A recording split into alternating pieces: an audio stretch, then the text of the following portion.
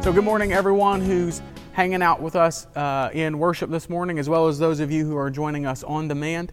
Today we're beginning a brand new series of sermons, and I would like to begin with a deeply philosophical question. And that question is this: what does it mean to be alive? I mean, if you were to ask, any random sampling of people, you'd probably get tons of different responses, tons of different answers, and maybe even a few puzzled expressions here and there. Here is just a random kind of sampling of responses to this question: what does it mean to be alive? Or what does it mean to have life? Here's one. I knew I was alive when I first held my baby daughter. I'm most alive when I'm laughing so hard that it hurts. I feel most alive when I'm flying an airplane. I feel alive when I'm watching the sunset over the ocean. I'm alive when I've got good music, a pen, and a notebook.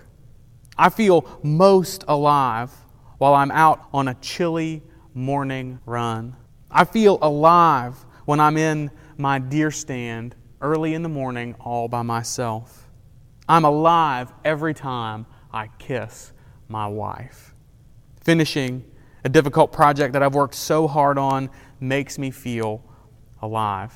Now, maybe one of those quotes or ideas resonated with you, or maybe you have an answer that is totally unique to you.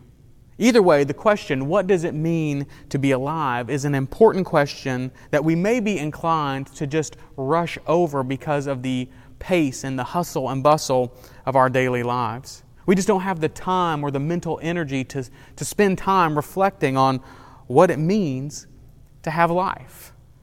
In this series, I want to tackle this question because the trap that we risk falling into when we avoid this question is many of us will never truly live.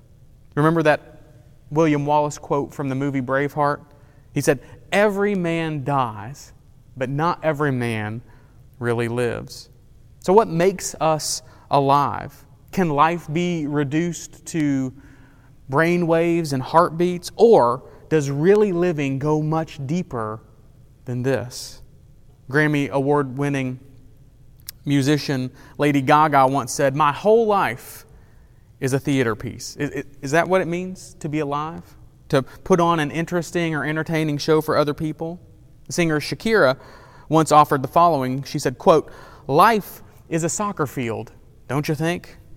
Well, is that true? Can life be reduced to a fun game on a sunny afternoon?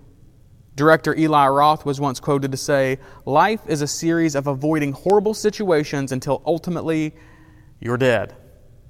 I don't know about you, but that sounds terrible, right? It has me wondering, is it possible that lots and lots of people aren't really sure what it means to really have life?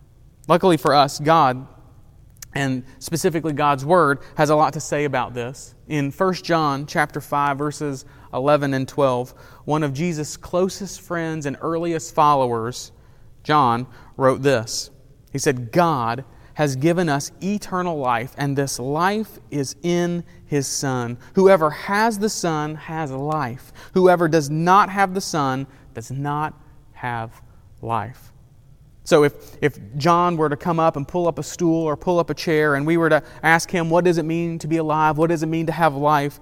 John would respond by saying, to be truly alive is to have Jesus. To have Jesus is to have real, lasting life. I think most of us in this room and watching this morning on demand would probably agree with this sentiment. But the fact is, you and I, all of us probably know that you can know Jesus without knowing Jesus, without having a relationship with Him. We can know Jesus without knowing Him. We can know Him without ever deciding to follow His lead. In fact, Jesus was once talking with some very upright and very religious people when He said, "Woe," or agony, grief to you, teachers of the law and Pharisees, you hypocrites. You're like a grave that's been whitewashed. You look beautiful on the outside, but on the inside you're full of moldering bones and decaying rot. What Jesus is revealing is that you can know what life is, and you can even appear as though you have it on the outside, when in reality you are dead as dead can be down deep. To the masses, you look healthy, perhaps even vibrant, but under the surface, you can be rotting away. This is where things will start to get a little bit uncomfortable. You see, as we probe what it means to have life, we must consider the possibility that we are actually still dead. Like the religious leaders that had tried to convince the masses that they were alive, is it possible that we too have only convinced ourselves that we have life? Have we deceived ourselves into believing that because we pray before dinner or show up to church from time to time or happen to know the lyrics of the songs we sing, that constitutes enough evidence of health and vitality that we couldn't possibly still be dead?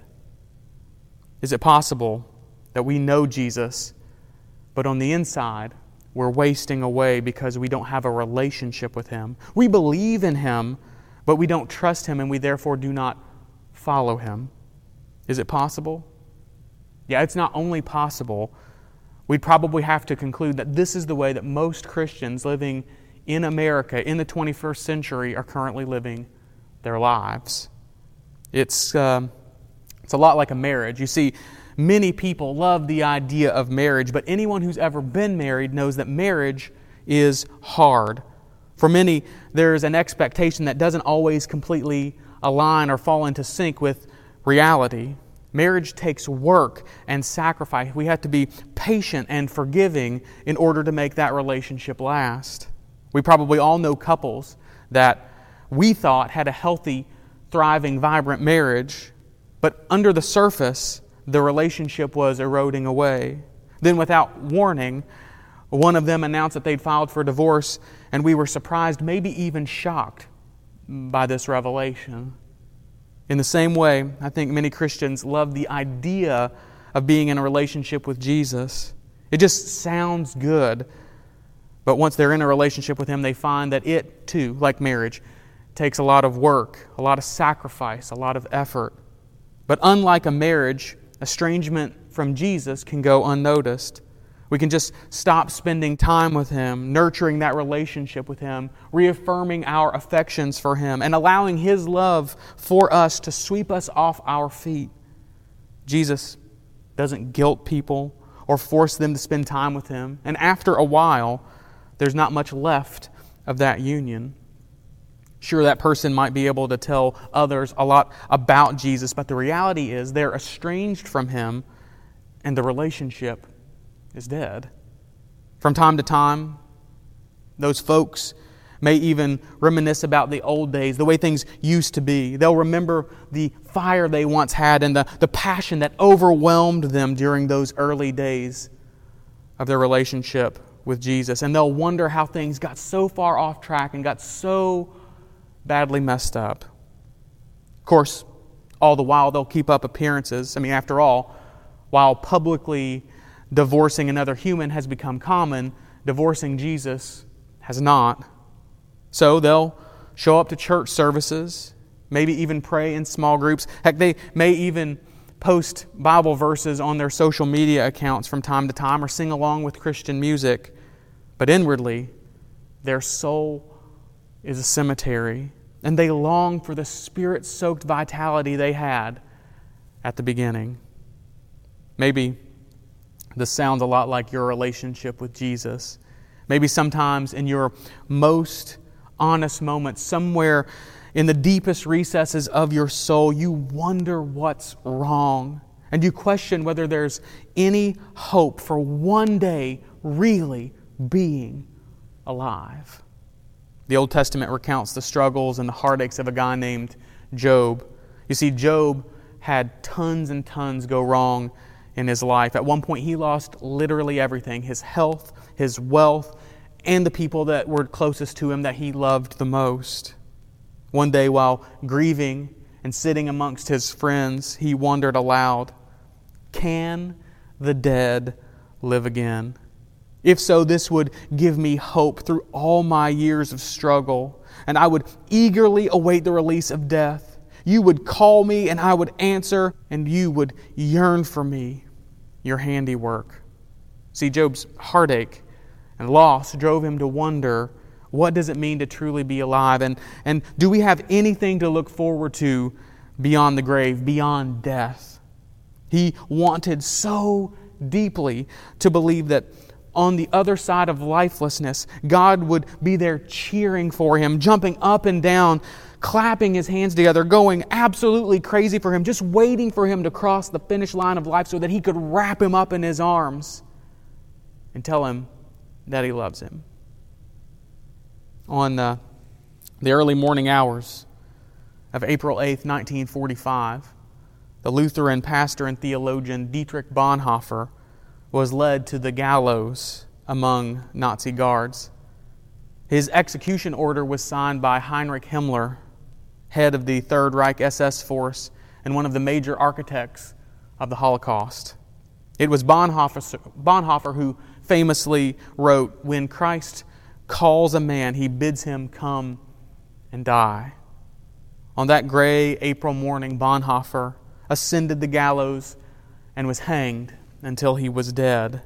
An on-site doctor watching the execution would later say that he had never seen a man die so, quote, entirely submissive to the will of God. Bonhoeffer's final words there at Flossenburg, only days before American troops liberated the camp, were these. He said, "This is the end. For me, the beginning of life." Can the dead live again? Can a dead faith be brought back to life? Is there hope for someone who's just been lifelessly going through the motions, who's claimed to know Jesus but doesn't really know Jesus? For someone who's perhaps they'd admit to being a believer in Jesus, but there's no drive to actually be a follower of Jesus? The short answer is yes. The dead can live again. If God can breathe life into a lifeless body, He can breathe life into a lifeless faith. And over the next several weeks, we'll put some flesh on the bones of this timeless truth.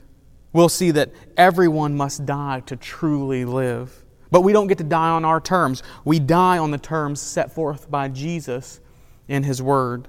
We'll explore the consequences of dying on our terms rather than on the terms of Jesus. And when we wrap things up at the end of next month, we'll see that nothing is too dead for God to breathe life into. But heck, maybe you don't want to wait weeks. Maybe down deep, you know today is the day. You don't need more information. You don't need to be convinced. You need life, and you know you need it today. If that's you, I've got great news for you. Jesus described Himself as the way, the truth, and the life. The Scriptures tell us that Jesus came to give us life, and not just any kind of life, life to the fullest measure.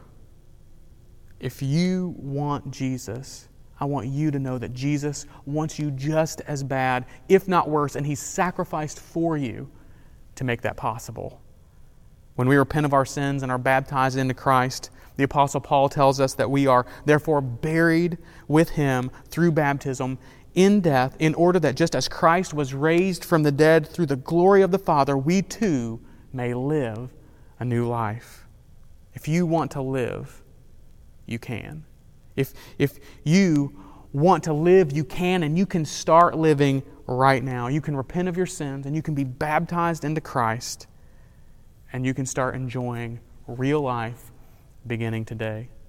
I want you to know we're here for you, and if you've got questions about what that looks like, or you want to set up a time to be baptized, we want that for you. We want that for your relationship with Jesus, because Jesus wants the dead to live again. Let me pray. Heavenly Father, we thank You so much for Your Son Jesus, who came that we might have life. Father, I pray that as we begin this series, you'll begin to pull away, remove the brush that has maybe collected around our hearts. That you'll make our hearts a fertile place for your word to put down roots so that we might be fully alive.